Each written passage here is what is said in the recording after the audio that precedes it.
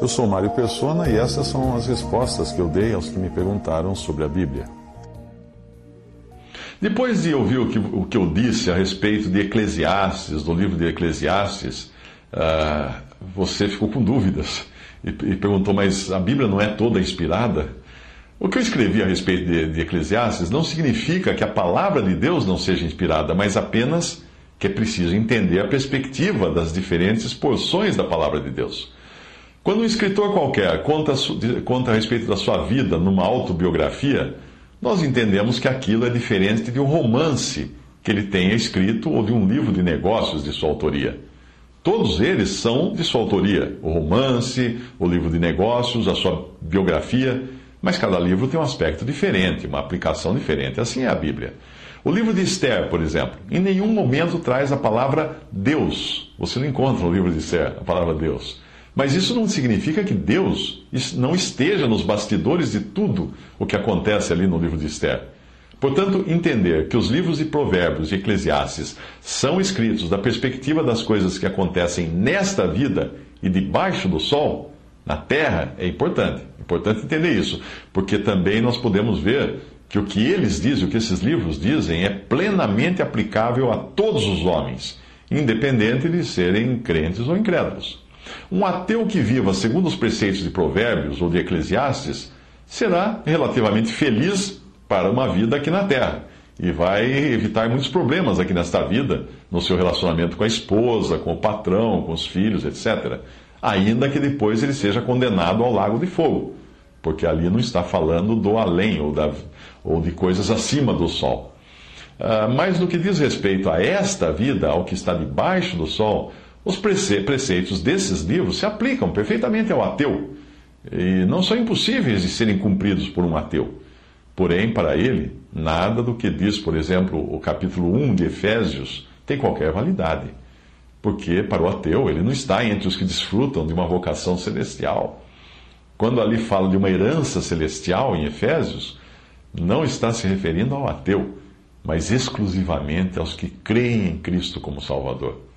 Você perguntou sobre Jó, capítulo 7, versículo 9, como se o que está ali fosse incompatível com passagens que falam da ressurreição de Lázaro, por exemplo.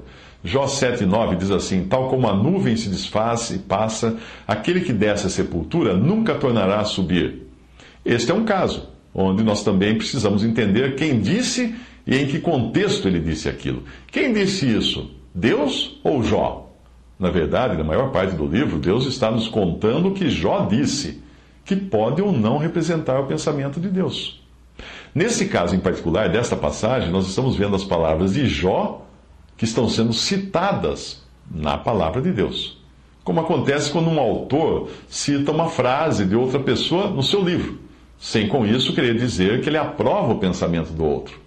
Aliás, se você ler com atenção o livro de Jó, verá que muito do que está ali, não apenas Jó, mas também os seus amigos, muito do que falam ali, está errado, apesar de estar na Bíblia. São os pensamentos de Jó e de seus amigos, e Deus os repreende por isso no final. O que Jó diz aqui nessa passagem, ele está dizendo para Deus.